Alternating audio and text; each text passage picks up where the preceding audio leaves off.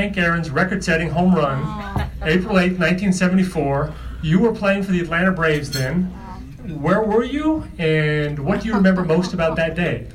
Actually, I was on deck, and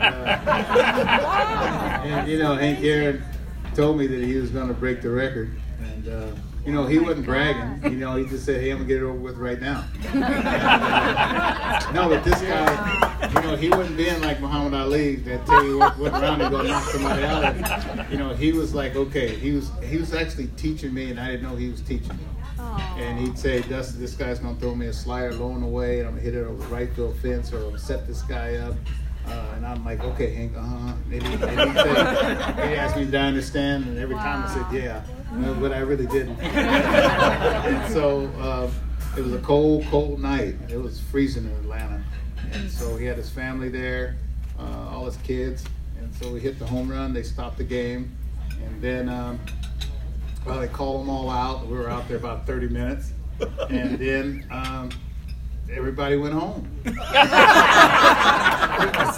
And so,